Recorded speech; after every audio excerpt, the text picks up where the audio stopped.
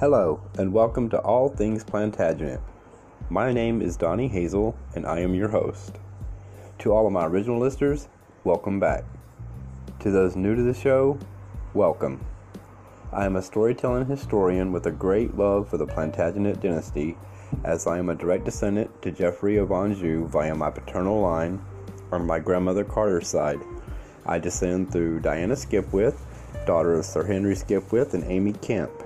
Diana married Captain Thomas Carter. They immigrated to the Americas in 1650, settling in Barford in Lancaster County, Virginia. So with that said, please like and download the show, as it helps other listeners learn about the show. If you wish to support this podcast, there is a link for you to do so, and it would be much appreciated, as it would help with costs of maintaining the website, www.allthingsplantagenet.com, where you can find the podcast as well as extra items for each episode you can read or download. You can also find great books and videos for sale as well. Feel free to also visit our Facebook page. A link is provided as well on the website. Okay, on to the episode.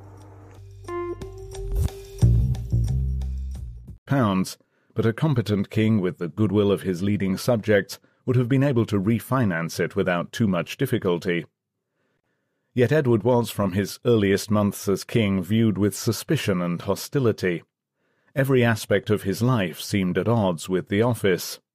In an age when chivalry and martial valour still formed a crucial part of the royal ideal, Edward was constantly portrayed as a degenerate. Many of the most poisonous chroniclers pen portraits of him date from a time when disaster had struck his reign, but it was nevertheless commonly and contemptuously said that he was obsessed with such peasant activities as swimming and rowing.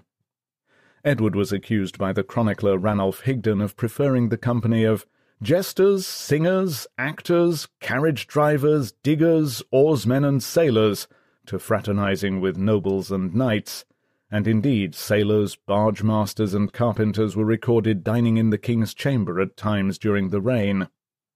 If only he had given to arms the attention that he expended on rustic pursuits, he would have raised England on high, bemoaned the anonymous author of The Life of Edward II, a contemporary history of the king's reign.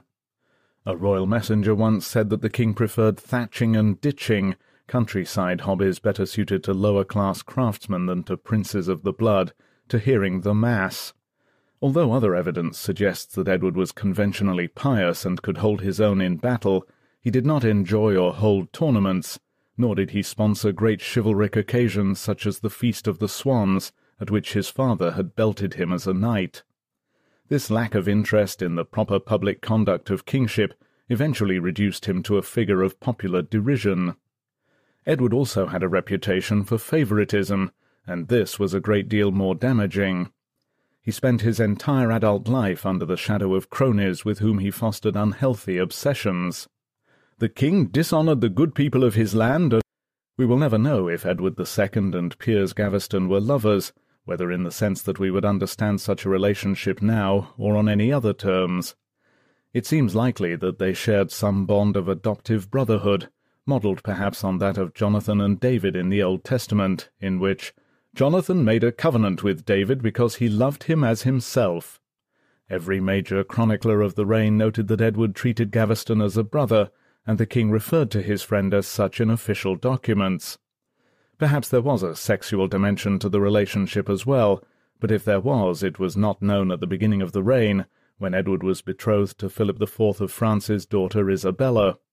A fiercely conventional king such as Philip would never have allowed his daughter to marry a sodomite and a heretic, and yet there was an intimacy to the relationship that scandalized their contemporaries, and it fell into a wider pattern of behavior that Edward's subjects thought of as abominable and unkingly. This first became a matter of national importance in 1305, when Gaveston was banished from the young Edward's company as part of the prince's punishment for a bitter argument with Edward I's treasurer, Walter Langton. Although he was readmitted and knighted in the great ceremony that preceded Edward I's final Scottish invasion the following year, Gaveston absconded from the campaign with 21 other knights, and disappeared overseas to take part in tournaments. For this indiscretion he was exiled from England on a pension of 100 marks per year. When Edward of Carnarvon learned that his father had died in Burby Sands and that he was now Edward II, King of England, his first act was to recall Gaveston from exile, grant him the earldom of Cornwall, and organize his marriage to Margaret de Clare, the daughter of Gilbert Earl of Gloucester and Joan of Arques, Edward's own sister. This was an inordinately lavish promotion, more fit for a kinsman of the king. The earldom of Cornwall was one of the great Plantagenet titles, most famously held by Henry III's brother Richard, who in his day had been one of the senior noblemen in Europe, King of Germany and Count of Poitou. It brought with it lands not just in the southwest, but in Berkshire, Oxfordshire, and Yorkshire. The annual income was around £4,000. It was both a royal title and an award of enormous and significant power. To bestow it on a mere household companion like Gaveston was not merely overly generous, but politically very dangerous. The list of people who might be offended by Gaveston's promotion was long. Chief among them was Margaret of France, the Dowager Queen, who had understood from the late king that the earldom would go to one of her sons, Edward II's half-brothers Thomas of Brotherton and Edmund of Woodstock. Despite their youth, either of these might have been expected to be placed in nominal charge of England's government when Edward went to France in 1308 to marry Philip IV's daughter Isabella, but they were not. That honour fell to Gaveston. That the office of regent was one that traditionally fell to a senior royal official, a member of the royal family or the Queen, did not trouble Edward, but it troubled all around him. Gaveston was manifestly not a Plantagenet, nor was he a justiciar, a chancellor, or an archbishop. "Yesterday's exile and outcast has been made governor and keeper of the land," wrote the author of the Life of Edward II in disbelief. But regent was not the zenith of Gaveston's rise, as the king's coronation set out to prove. Edward II was crowned at Westminster on February 25, 1308, in a ceremony attended by the combined nobility of England and France. All crammed together into Westminster Abbey to witness the anointing of a new king, accompanied by his 12-year-old queen Isabella, whom Edward had married in Boulogne a month previously, in a shimmering ceremony attended by 5 kings and 3 queens. The Abbey church and the streets around were packed with participants and onlookers. The crush was so intense that a knight and former seneschal of Ponthieu, Sir John Bakewell, was killed when a wall collapsed. Inside the church the assembled nobility glittered in cloth of gold. The French had sent a magnificent delegation, including the Counts of Valois and Evreux, Isabella's brother Charles, the future Charles IV of France, John, Duke of Brabant, and his wife Margaret, Edward II's sister, Henry, Count of Luxembourg, soon to become the Emperor Henry VII, and many more besides. The English earls, barons, and knights of the Shire packed alongside them to witness the most important political ceremony of all. Silent but present were the remains of the old king. Edward I's newly constructed tomb was a smooth and austere box of black Purbeck marble, inscribed with the words Eduardus primus Scotorum malleus hic est, pactum serva. This is Edward I, Hammer of the Scots. Honour the vow. It was a cool reminder that kingship brought military responsibility. All who had promised to see out the vision of a reunited Arthurian Britain were held to their responsibility and the oath that had been sworn at the Feast of the Swans. The new king entered the Abbey church wearing a green robe with black hose, walking barefoot along a carpet of flowers, with his young bride beside him. Above the royal couple was held a great embroidered canopy, and in front of them processed the magnates and prelates of England. There was strict protocol to the order of procession, which invariably caused arguments at coronations. Each earl had a certain role to fulfill. At Edward's coronation the Earls of Lancaster, Warwick, and Lincoln carried great swords. The king's cousin Henry of Lancaster carried the royal sceptre.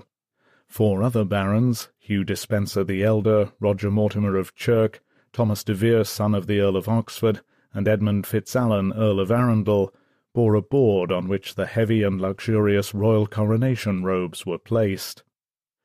Unexpectedly among all these great men was Piers Gaveston, proceeding in pride of place directly before Edward and Isabella. According to the Annalist of St. Paul's, he was decked out like the god Mars. Gaveston trumped the assembled nobles in their cloth of gold by wearing silks of royal purple decorated with pearls. He carried the crown of Edward the Confessor, the most sacred item among all the royal regalia. This could not have been construed by the assembled nobles as anything but a vile insult. Before the stunned congregation, Edward swore his coronation oaths in French rather than the traditional Latin. In a development of the coronation oath, the king promised to uphold both the laws of St. Edward the Confessor and also the laws and rightful customs which the community of the realm shall have chosen.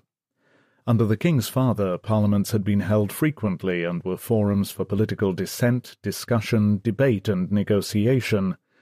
By including in the sacred coronation vows a nod to the developing role of the political community, the pageantry that day reflected the new political reality. Yet it was Gaveston, not the new coronation oath, that occupied everyone's attention. At every juncture his presence offended the other nobles present. When the time came for the ceremonial fixing of the king's boots, Gaveston shared duties with the Count of Valois and the Earl of Pembroke, fixing the left spur to the king's heel. After Edward and Isabella had been anointed, as the king sat on the throne containing the stone of Scone to receive homage from his magnates, Gaveston led the outward procession carrying the royal sword Curtana, which had been carried by the Earl of Lancaster on the procession into the abbey. In a society ordered by hierarchy and sacred belief, these were grave offences against protocol. As the pantomime unfolded, there were unseemly shouts of protest from among the congregation, but worse was to come. Gaveston organized the feast that followed the coronation, and he made it a vulgar bid to award himself further glory. The walls of the banqueting hall were arrayed with rich tapestries. They were decorated not with the arms of Edward and Isabella, but with those of Edward and Gaveston. For the new queen to be sidelined so blatantly was offensive to her visiting family, an insult that was deepened when Edward spent the entire banquet, at which the food was late and virtually inedible, talking and laughing with Gaveston and neglecting his bride. Even before the ceremony, the young queen had written to her father complaining that she was kept in poverty and treated with dishonour. Here was a public demonstration of her ill treatment. To make things worse, it later transpired that Edward had given the best of the queen's jewels and wedding presents to his favourite. The coronation was a disaster. It confirmed to the entire English political community and to Isabella's family that the king was dangerously obsessed with Piers Gaveston in a fashion that was not only unbecoming, but likely to bring political ruin. Edward could scarcely have found a better way to upset and alienate all who sought to support him.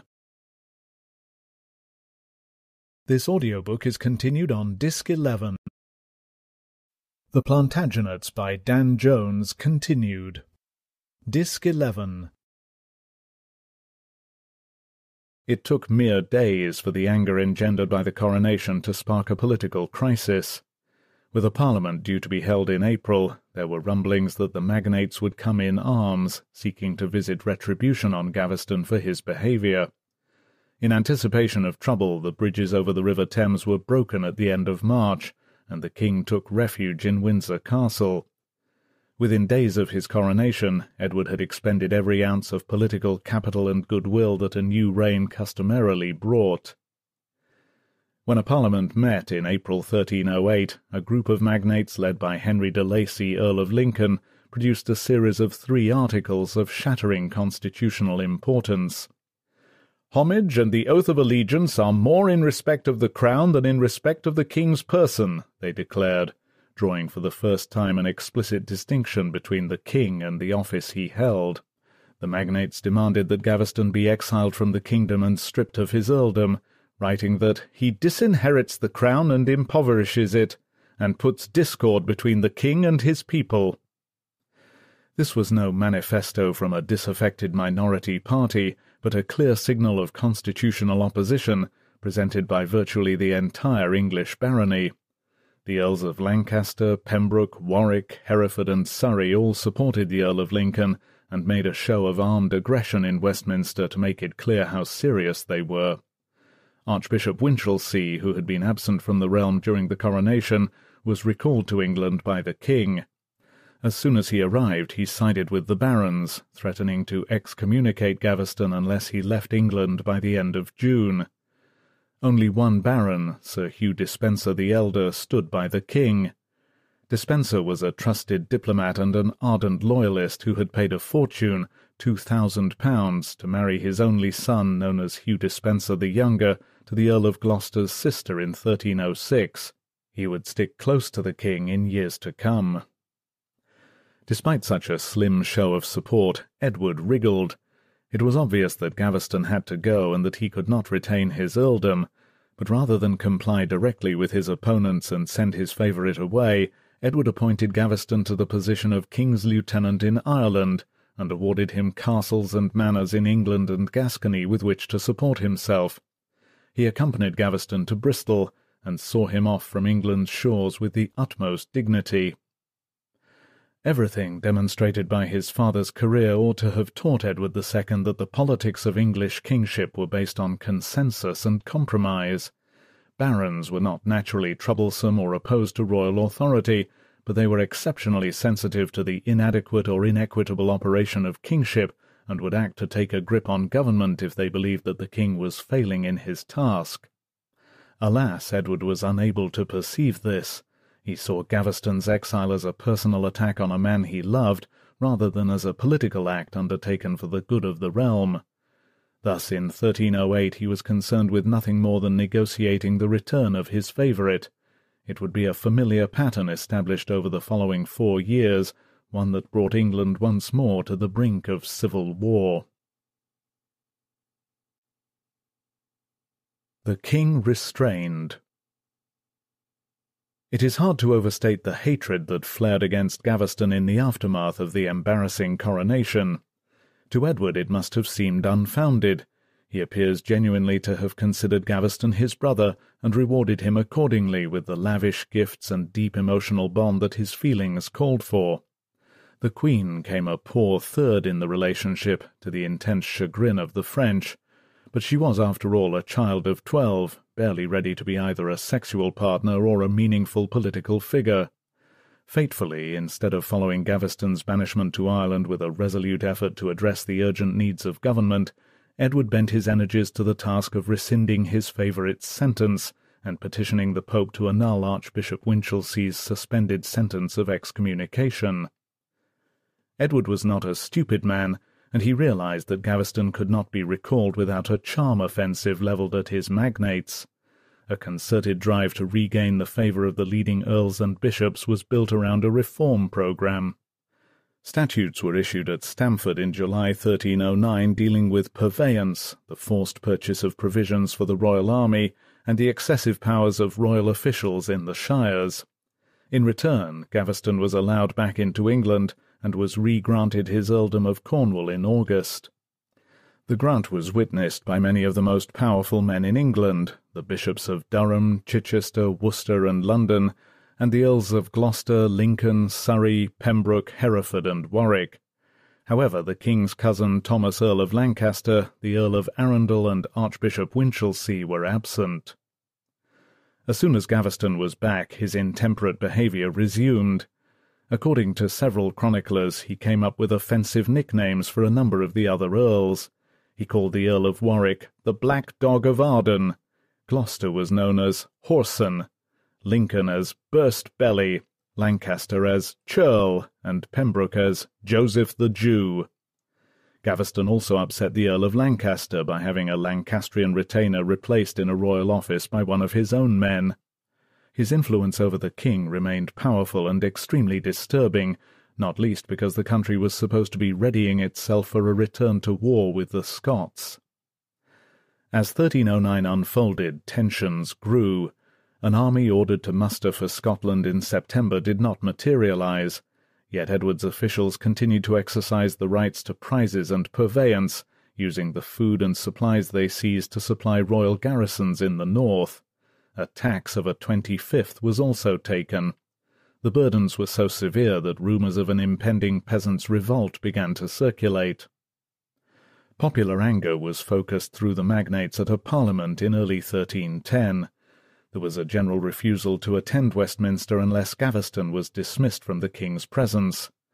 When Edward acceded to this request, the Life of Edward II records, Parliament made urgent complaints that the state of the king and the kingdom had much deteriorated since the death of the elder King Edward, and the whole kingdom had been not a little injured.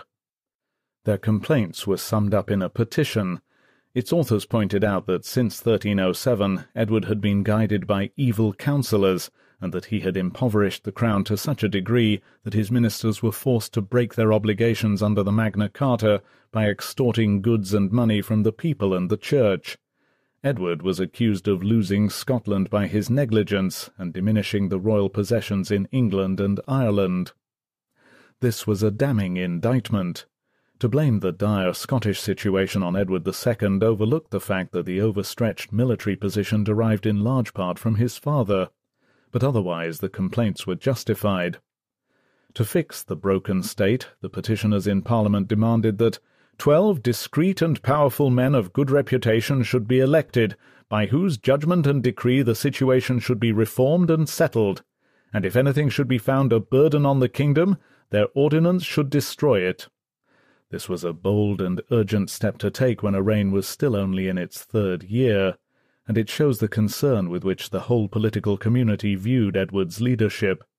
The barons were not unreasonable men, driven by ambition and a desire to encroach upon royal power. In the main, they simply wanted a strong, fair king. If Edward was unconvinced at the beginning of the Parliament, he was soon shown how seriously his magnates took the situation. The Life of Edward II records that they accused the king of breaking his coronation oath, and threatened him with deposition if he failed to heed their demands. The united barons said that unless the king granted their requests, they would not have him for king, nor keep the fealty that they had sworn to him, especially since he himself was not keeping the oath he had taken at his coronation. Edward realized that he had no choice but to bow to the popular demands. On March 20th, 1310, a group of 21 ordainers, as the lords who were responsible for carrying out the reforms known as the Ordinances became known, was elected and sworn in. It was a balanced panel of loyalists and reformers, which included the Archbishop of Canterbury and many of the English bishops, along with every English earl except for Oxford, Surrey, and, unsurprisingly, Piers Gaveston, Earl of Cornwall. They agreed to publish their ordinances for the reform of the realm in September 1311. In September 1310, eager to keep his distance from the ordainers in Westminster, who were busily, and to his mind impertinently, putting together a plan to reform his kingship, Edward made his way to the Scottish borders. He stayed until July 1311. He had nothing like the cohorts of soldiers that his father had taken north during the mighty campaigns of the previous decade, but an army of 3,000 or so infantry and 1,700 cavalry was still a sizable force. But he made no progress. Robert Bruce continued to evade open battle, preferring to skirmish and retreat.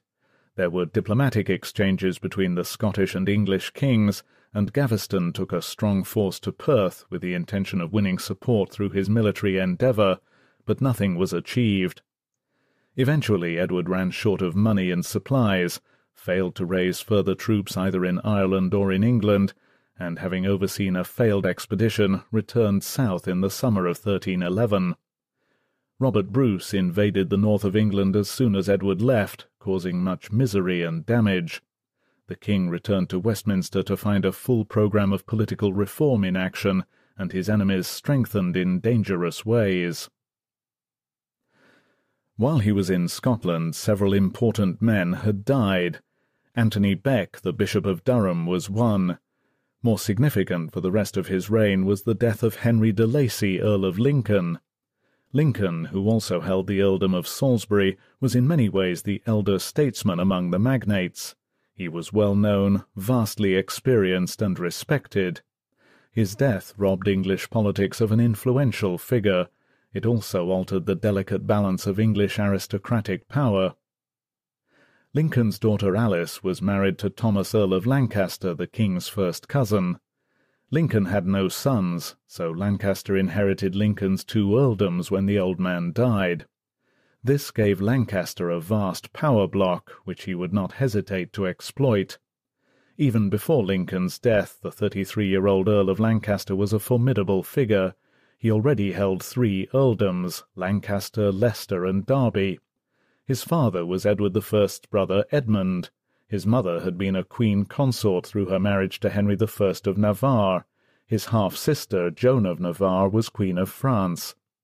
Lancaster was thus directly descended from both Henry III and Louis VIII of France. He was around 6 years older than the king, and the two had been close companions during their youth. Lancaster had supported the king through the tribulations of his early reign, but like so many of the other English barons, he had been forced into a reformist position by the behaviour of Gaveston and the manifest abuses in government, particularly the onerous practice of purveyance. He had drifted out of the king's circle during the winter of 1308 to 1309, and was usually to be found far from Westminster on his northern estates, where he could play the role of the region's most powerful Englishman to his heart's content. When Lancaster inherited the Lincoln estates, he became at a stroke the most powerful nobleman in England. The Lincoln inheritance boosted his income to £11,000, almost double that of the next most senior earl, Gilbert, Earl of Gloucester, and gave him lands throughout the kingdom. He could raise vast private armies of retainers and wield power at both a national and a local level. Like Simon de Montfort, another vastly powerful earl and Plantagenet kinsman who had tormented Henry III, Thomas Earl of Lancaster was an abrasive figure. Proud, spiky, and dogmatic, he tended to isolate himself from his peers, and found it difficult to command the loyalty of his inferiors. He was a hugely unpopular landlord, who frequently broke the law against his tenants. He did not inspire devotion, and his lack of political judgment was a source of concern as he was elevated to the position of second most powerful man in England. Throughout his life, Lancaster was the most zealous of the Ordainers. He was heavily involved in preparing the schedule of the 41 Articles of Reform that was presented to Edward at the end of August 1311 and promulgated to the country in November. The 1311 ordinances were broad-ranging and exhaustive. They attacked familiar abuses dating back to Edward I's reign, purveyance and prize, the siphoning of customs duties to Italian banks in order to service debt, the king's right to go to war without consulting Parliament. They placed Edward under heavy restrictions.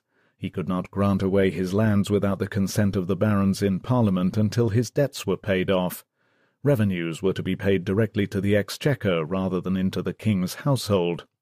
Parliament should be held once or twice a year with special committees set up to hear complaints against the king's abuses. Edward's entire administration, from his chancellor and treasurer to his county sheriffs, was to be appointed by committees. Here was 1258 all over again. Government was effectively removed from a failing Plantagenet king and reimposed upon him in a strict and prescriptive way. How the ordinances were practically to be enforced against the will of a truculent and reluctant king was no clearer in 1311 than at any other time of constitutional crisis. Almost every previous attempt to reform an unwilling Plantagenet king had ended in civil war, yet there was little option but to try. One demand could be enforced, the exile of Piers Gaveston. As in 1308, the Ordainers levelled another raft of attacks at Gaveston, who was now seen as a focal point for all the inadequacies of kingship. It was stated in the articles of the ordinances that Gaveston had led the king astray, that he had persuaded him deceitfully and in many ways to do wrong, and that he had estranged the king's heart from his liegemen. Gaveston was blamed for taking the country to war without the barons' permission. He was accused of having blank charters sealed to the deception and disinheritance of the king and crown, and more generally of behaving craftily, falsely, and treacherously to the great disgrace and damage of the kingdom. For the third time in his life, Edward was faced with an angry demand that his adopted brother Gaveston should be exiled, this time not only from England, but from Wales, Scotland, Ireland, and Gascony, and from every land as well beyond the sea, subject to the lordship of the King of England, forever and without return. Gaveston left England from Dover on November 3rd and landed in Flanders, intending to seek the hospitality of the Duke and Duchess of Brabant, to whom Edward had written in advance requesting that they look kindly upon his exiled friend. Once again, however, the exile was short. At the end of November a second set of ordinances was issued, probably on the order of Lancaster and the Earl of Warwick. These were aimed solely at purging the king's household of anyone connected with Gaveston. They backfired. The severity and provocative nature of the new terms succeeded only in making the king defiant. Humiliated and furious, he secretly recalled Gaveston after only a few weeks of exile. In early January 1312 the disgraced earl returned once more to England, arriving in Yorkshire just in time to meet his wife Margaret, who had given birth to their first child, a daughter named Joan. Almost immediately Edward began distributing notices to the country saying that he rejected the ordinances, and confirmed that he had recalled Gaveston and restored him to his earldom. In late February, Edward and Gaveston celebrated Margaret's churching. It was the last celebration that they would share. Manhunt. The village of Deddington in Oxfordshire was arranged around a castle built shortly after the Norman conquest by Odo, Bishop of Bayeux, the brother of William the Conqueror. It was familiar territory to Aymer de Valence, Earl of Pembroke, whose wife was staying just 22 miles away in the manor of Bampton when the Earl arrived in the village on the evening of June 9, 1312. He came with a notorious prisoner in tow. Piers Gaveston was captured.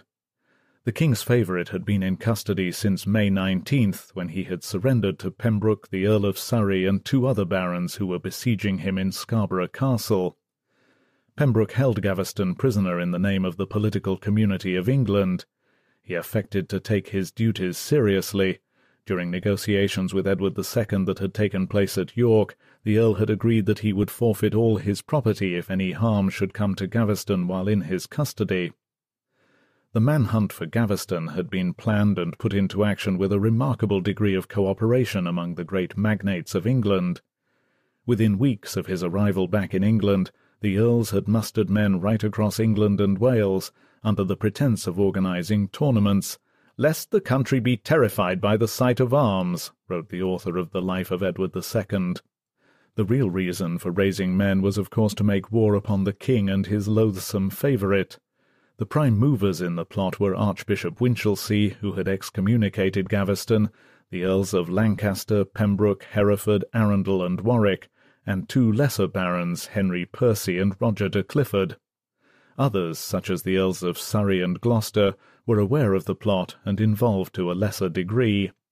Each magnate had been charged with keeping the peace in a different part of the kingdom, while Pembroke and Warwick had formal responsibility for capturing Gaveston. Pembroke, Surrey, Percy, and Clifford had eventually plucked Gaveston from his bolt hole at Scarborough Castle after a short siege. Negotiations for his release had immediately begun with Edward, and were set to continue nearer to London during the summer. Pembroke journeyed south with the captured Earl, and on a warm June night arrived in Deddington. In spite of his solemn oath to ensure Gaveston's safety, the Earl made a curious decision that evening, announcing that he was leaving Deddington and going to visit his wife at Bampton. He would be leaving Gaveston to rest under a light guard. Was this foolishness or treachery? Pembroke forever protested the former, but it was naive to leave the most hated man in England alone overnight when his enemies abounded. Within hours of Pembroke's departure, the Earl of Warwick had swooped into the village with a large party of men-at-arms. The man that Gaveston had scorned as the black dog was here to bite his tormentor. The author of the Life of Edward II gave the story a vivid hue. When the Earl of Warwick had learned all that was happening about Piers, he took a strong force and secretly approached the place where he knew Piers to be. Coming to the village very early in the morning one Saturday, he entered the gate of the courtyard and surrounded the chamber where Gaveston was staying. Then the Earl called out in a loud voice, "Arise, traitor, you are taken!" And Piers, hearing the Earl, also seeing the Earl's superior force and that the guard to which he had been allotted was not resisting, putting on his clothes, came down from the chamber. In this fashion Piers is taken and is led forth not as an earl but as a thief, and he who used to ride on palfreys is now forced to go on foot. Warwick marched Gaveston from the village of Deddington in triumph, his retainers blowing trumpets to advertise the victory around the rolling fields of Oxfordshire. Crowds thronged around the parade, bellowing abuse at the fallen favourite. Gaveston was marched all the way to Warwick Castle, where he was thrown in prison as a traitor to the realm. This was no renegade action from a single earl. Within a week of Gaveston's capture, the Earls of Lancaster, Hereford and Arundel and their retinues of privately hired soldiers and servants made their way to Warwick, along with lesser barons involved in the plot.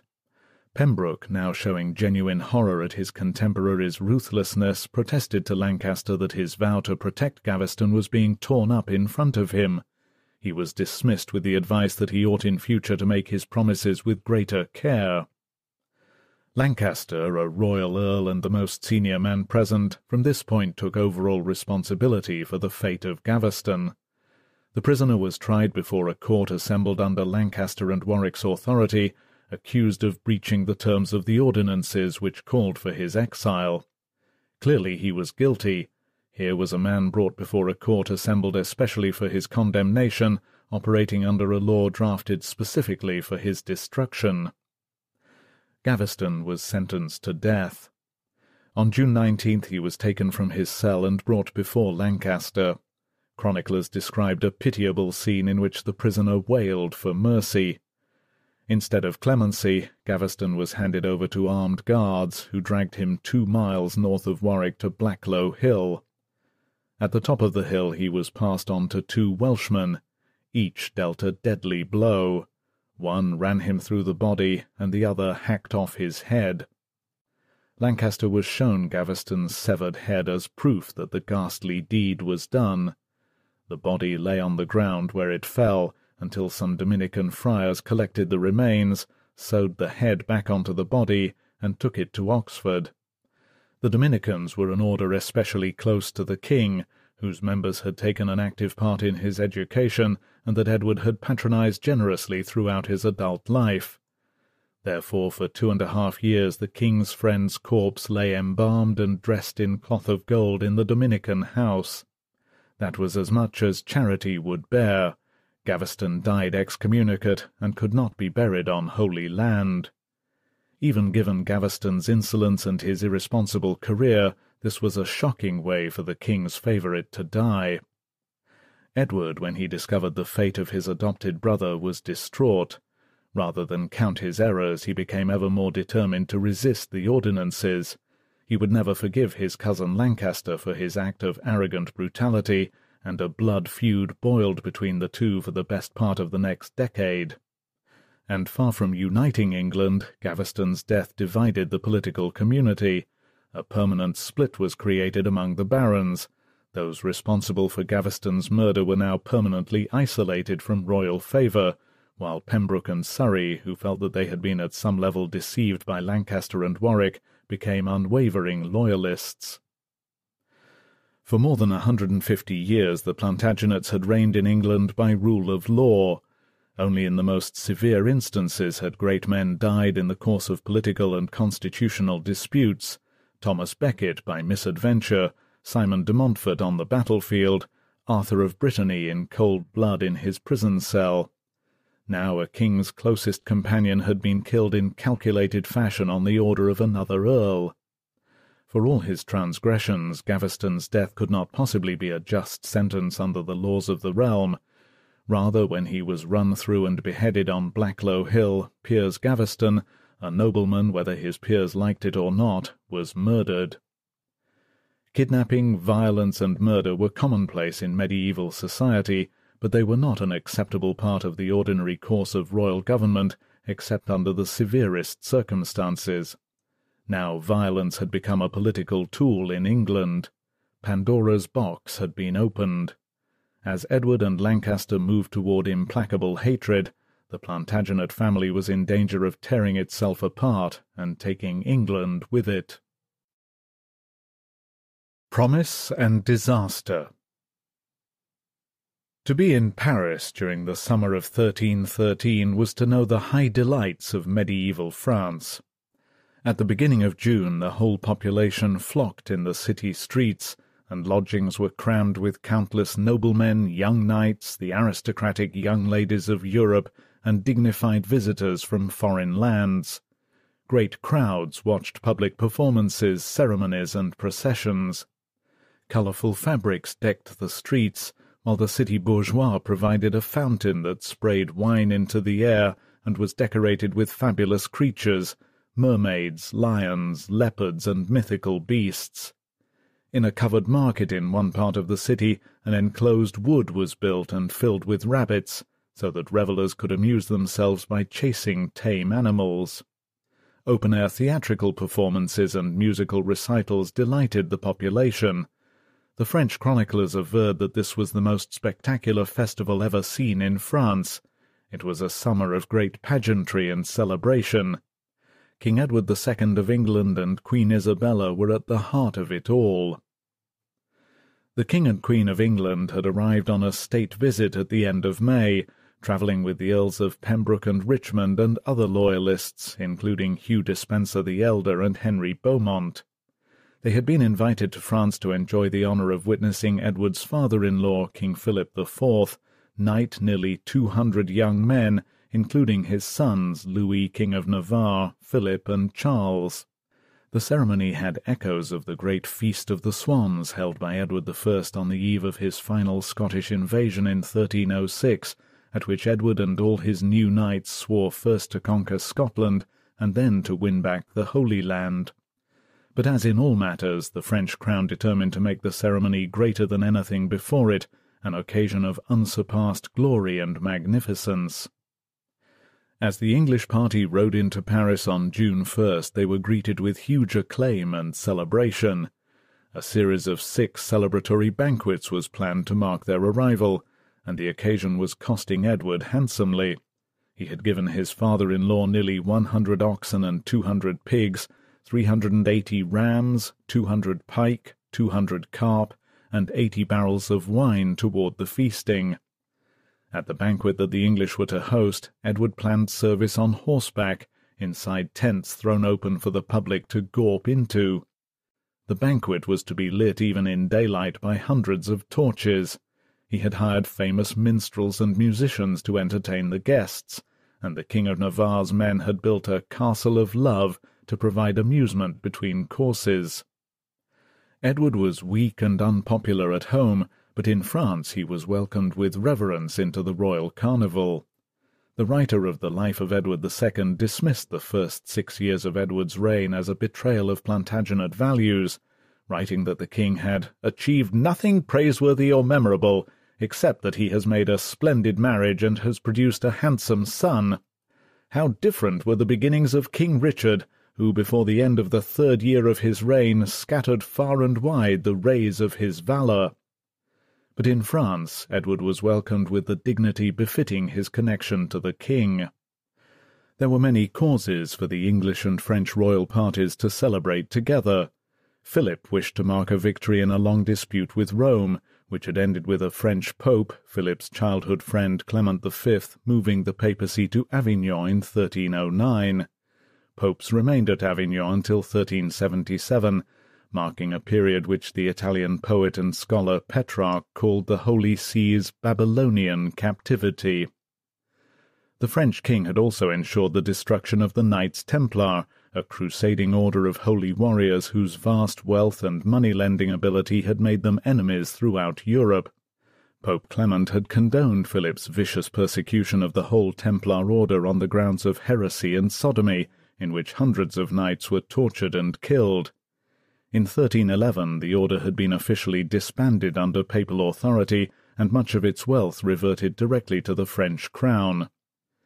Moreover, peace between England and France over Gascony was open to arrangement, and Edward and Philip had made that most Christian of accords, an agreement to launch a new crusade against the Muslims of Egypt. On June 6th, they took their crusading vows at Notre Dame, where Edward became the sixth successive Plantagenet king to make the sacred promise. How much life had improved since the previous June, when the murder of Gaveston had pushed the country to the brink of civil war. Although in public Edward lamented Gaveston's idiocy in falling into Warwick's hands, in private he had considered punishing Lancaster and his allies with a military campaign against them. Only counsel from those around him that civil war would allow Robert Bruce to invade from Scotland held him back. It had taken 6 months to coax England away from the brink of insurrection and anarchy, but as Edward and Isabella joined the revelries in Paris, they both could reflect that things were on the mend. For a start, they were now parents. Queen Isabella had grown into her role as queen after Gaveston's death, aided by the presence of her aunt, Margaret of France, the king's stepmother. She had been loyal to her husband through his troubles, and finally on November 13, 1312, she had given birth to a son at Windsor. Resisting pressure from the French to name him Louis or Philip, the boy had been named Edward. According to a monk of St. Albans, the boy's birth had distracted the king from grieving for Gaveston. The Queen had written to the citizens of London to announce the birth, and the news was greeted with great rejoicing in the streets of the capital. Edward of Windsor's birth had been a relief to all. The boy was made Earl of Chester at the age of 12 days, and his existence gave a measure of stability to the regime. Edward II had followed the birth of his son by raising his 12-year-old half-brother Thomas of Brotherton to the rank of Earl of Norfolk. When Edward and Isabella returned from their lavish tour of France in mid-July, it seemed as though their greatest moment of crisis had passed. There was by no means an easy relationship between the king and his baronial enemies, who continued to despise a number of other royal companions, most notably Hugh Despencer, who had been virtually the only baron to have stood by the king and defended Gaveston until his death. Despencer was a rare figure among the barons, one prepared to see past the king's failings in order to further his career and wealth through grants of land, office, and title. His advocacy for Gaveston and his uncritical commitment to royal policy made him the object of some suspicion by Lancaster and his allies. Nevertheless, at a Westminster Parliament in October, peace between the two parties was formalized. Months of mediation by envoys from France and the papacy had been required to broker peace. But finally Edward agreed to pardon Lancaster, Hereford, Arundel, Henry Percy, Roger de Clifford and their allies for Gaveston's death. In return, the barons agreed to pardon former allies of Gaveston like Despencer. The ordinances were not mentioned, nor did the barons demand that any ministers be removed. Gaveston and his supporters were no longer described as enemies of the king and kingdom. It was a step forward, if not quite full reconciliation. More good news followed. At the end of November, Edward obtained Parliament's consent to wage war against the Scots. In December he went to France to seek his father-in-law's permission to secure a papal loan against the Duchy of Gascony. He was successful, and the next spring £25,000 were received from Rome, allowing Edward to fund a large campaign in the north. Finally, it seemed, he was about to take up where his father had left off. Edward's Scottish campaign began promisingly. On June 17th or 18th the king marched a formidable army out of Berwick. It was well equipped, well funded, and well stocked. The wagon train was said to stretch 7 leagues, roughly 20 miles from end to end, while ships hugged the coast to keep the army provided. The army was easily the largest that had been raised for 15 years since Edward I's Falkirk campaign of 1298. The Earls of Gloucester, Hereford, and Pembroke, Hugh Despencer and Roger de Clifford all brought large contingents with them, and there were thousands more knights and infantry both in the king's personal retinue and in the army at large. Missing were the Earls of Lancaster, Warwick, Arundel, and Surrey, who sent the minimum number of fighting men for which they claimed they were obliged under law. They argued falsely that the campaign was not properly agreed upon in Parliament. The true reason was that they feared that if Edward were victorious in Scotland, he would be capable of turning on them and their lands in England. Edward marched his men 50 miles north from Berwick, and the thunderous approach of the English army gave the impression, according to the author of the Life of Edward II, that it was quite sufficient to penetrate the whole of Scotland. Some thought that if the whole strength of Scotland had been gathered together, they would not have stayed to face the king's army. Unfortunately for Edward, that would not be the case. He arrived near Stirling on June 23rd to find that Robert Bruce had camped a smaller army, consisting of 500 light cavalry and no more than 600 infantry, in the New Park, a leafy hunting ground on the road to Stirling. Half a mile away lay a stream known as the Bannock Burn, which regularly flooded the land around it, making it boggy and treacherous underfoot, conditions that Bruce's men had deliberately worsened by digging potholes in the ground that were disguised under piles of sticks and grass. The Battle of Bannockburn fell into 2 phases. The first, which took place on June 23rd, was a day of skirmishing between English and Scottish knights. Henry de Bohun, the Earl of Hereford's nephew, challenged Robert Bruce himself to single combat. He had his head split clean in two with a blow of the Scottish king's battle-axe and died on the spot. The 23-year-old Gilbert Earl of Gloucester then brought dissent in the English ranks by disputing the leadership of the vanguard with Hereford, who was Constable of England. The vanguard was the foremost of the 3 traditional divisions of an army, and the honour of leading it was therefore substantial. But Gloucester gained little from winning the argument, as he was knocked from his horse in combat and was fortunate to escape with his life. In a separate engagement on the same day, English cavalry reconnoitring a siege at Stirling Castle were attacked by Scottish spearmen. Sir Thomas Grey had his horse killed under him and was captured, along with many other knights. If this was an ominous beginning, it was soon compounded by further divisions among the English ranks. Gloucester argued overnight with the king. The Earl believed that the troops, exhausted from the march north, urgently needed rest before carrying on the engagement with Bruce. Edward wished to fight on. He called the Earl a traitor and a liar, and a furious argument erupted. The following morning, as the armies drew up again for battle, Gloucester attempted to defend his honour. He began the fight hot-headedly and recklessly by charging the English vanguard at the Scottish infantry. But far from achieving a feat of chivalrous derring-do, Gloucester was surrounded and killed in a seething crush of horses and men. This was the cue for a general slaughter of the English cavalry by Scottish spearmen, arranged in hedgehog schiltrons as they had been at Falkirk in 1298. On that occasion Edward I's archers had destroyed them with a deadly rain of arrows. But at Bannockburn Edward kept his archers in the rear until too late, and his cavalry was run through on the sharp tips of Scottish spears. As the battle turned into a chaotic massacre, Edward had to be dragged from the battlefield by the Earl of Pembroke and Sir Giles d'Argentan, a man reputed to be the 3rd greatest knight in the Christian world. The king fought bravely as he retreated, smashing at Scottish attackers with his mace when his horse was killed. It took the combined strength of Pembroke and Sir Giles to remove Edward to safety and avert a catastrophic capture. But there was a sickening end even to the king's escape.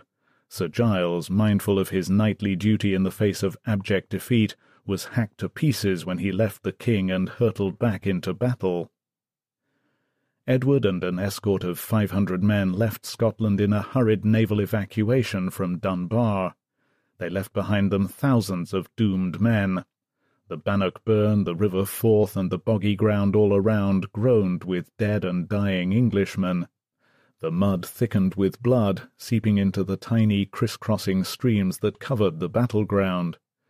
Some of the greatest knights in Christendom were slain by Robert Bruce's army, butchered on the battlefield or drowned attempting to cross the Bannockburn or the River Forth. Besides Gloucester and Sir Giles d'Argentan, at least 200 knights were killed, including Sir Roger de Clifford. The Earl of Pembroke was very lucky to escape alive. Edward's Privy Seal was captured in battle. The Earl of Hereford was taken prisoner by the Scots, as were numerous other high-ranking knights. As the English fled, the Scots pursued them across the border, their plundered belongings left behind. The author of the Life of Edward II lamented, "So many fine noblemen, so much military equipment, costly garments and gold plate, all lost in one harsh day, one fleeting hour." But the gold plate and costly garments were not the principal losses. Although military tactics were turning at the beginning of the 14th century, and infantry were beginning to hold sway over mounted knights wherever the two met, the loss at Bannockburn was still humiliating. Bruce was stronger than ever in Scotland, and was free to open a military front in Ireland. Edward II, meanwhile, was once again at a grievous disadvantage in his relations with the earls who had tormented him. Lancaster, Warwick, Arundel, and Surrey, having gambled on Edward's military incompetence by refusing to serve on the Scottish campaign, were now ascendant. Instead of a victorious king swooping down to crush his domestic enemies, a humbled king was returning to face his demons. With the king's fortunes as low as at any time during his reign, the disgruntled barons were free to press their desire for reform upon him once again. New Favourites. On January 2nd, 1315, the embalmed body of Piers Gaveston was buried at King's Langley, one of Edward's favourite residences. The manor house in Hertfordshire had belonged to his mother, Queen Eleanor. Edward had visited it as a child, and it had undergone extensive work and restoration to create a sumptuous residence for the family. The brightly painted halls were lit by large fireplaces, and beasts roamed grounds large enough to host tournaments. Within the parkland and vineyards that surrounded the main house, there was a lodge known as Little London. It was a place of royal delights, and now of royal mourning, as the king's former favourite was finally given the monument Edward desired for him. Gaveston had almost certainly been absolved of his excommunication by the new and pliant Archbishop of Canterbury, Walter Reynolds, and could now be transferred from his Dominican morgue to Langley's cold earth. His embalmed corpse was wrapped in cloth of gold that had cost the king £300, before being buried with honour in the presence of most of the bishops of England. The English earls were less well represented. The attractions of a lavish wake at which at least 23 tons of wine were drunk were not enough to gather Lancaster and his allies to watch as the man they had killed was finally laid to rest. Plenty of political tension still existed between Edward and his cousin's supporters. Reconciliation was not likely to be helped along by the ghosts of 1312. The years that followed Bannockburn saw the king and the Earl of Lancaster make efforts, ultimately fruitless, to coexist. Political recovery was marred by the intransigence and arrogance of the Earl, and the king's desire to retreat once more into a circle of men whom he trusted, but whom the rest of the country found it hard to stomach. The core members of the king's new cabal had come to watch the old favourite laid to rest. Chief among them were the two most loyal earls, Pembroke and Hereford. One was the king's saviour at Bannockburn, and the other had recently been released from captivity under Bruce, having been exchanged for Bruce's wife, Elizabeth de Burgh, who had been taken prisoner by the English. Also attending were Henry Beaumont and Bartholomew Badlesmere, who had been one of the late Earl of Gloucester's most important retainers, and who was becoming an ever more influential baron in his own right, as well as more than 50 other knights and most of Edward's royal officials. But most important among all the party were Hugh Despenser and his son and namesake Hugh Despenser the younger. "Whatever wickedness was perpetrated in the king's court proceeded from his counsellors," wrote the author of the Life of Edward II, and the remark was pointed toward the Despensers. The family had never wavered in their loyalty to Edward, and following Gaveston's death they moved to fill the gap he had left. Both demonstrated unquestioning commitment to the king, and were rewarded by successive grants of land, power, and access that allowed them to act with immunity from the law. Hugh the elder was as close a companion as ever, regularly accompanying the king on foreign visits, and gradually accruing titles and castles in the west of England, while pursuing a bitter personal feud with Lancaster. The author of the Life of Edward II alleged that Hugh the Elder had harmed many unjustly through his office. He had disinherited many great men and rich men. The same was true of Hugh the Younger, who was on the road to becoming an even closer friend and ally to the king than his father. These two men grew to have an ever more profound and destructive influence on Edward as his reign spiralled toward disaster. Between 1314 and 1317, northern Europe suffered terribly as perishingly hard winters were followed by exceptionally wet summers. It rained hard and ceaselessly between May and October 1315, bringing flash floods that swept away villages, destroyed arable land, in some cases forever, and created massive lakes in low-lying parts of Yorkshire and Nottingham. Everywhere the downpour ruined the crops in the ground, plunging England into a state of appalling famine that lasted for 2 years. People starved in the countryside. Whole villages sank into beggary as crop yields plummeted by more than 80%. People ate anything they could find, bird droppings, pets, damp and rotten corn, and on occasion human flesh. Mob violence broke out over scraps of food or the tiny yields of what few plants could grow in the waterlogged ground. Disease spread among sheep and cattle, destroying England's wool revenue and meat supplies, and putting pressure on the military garrisoned near Scotland. Food shortages and sodden living conditions made life on the frontier hungry and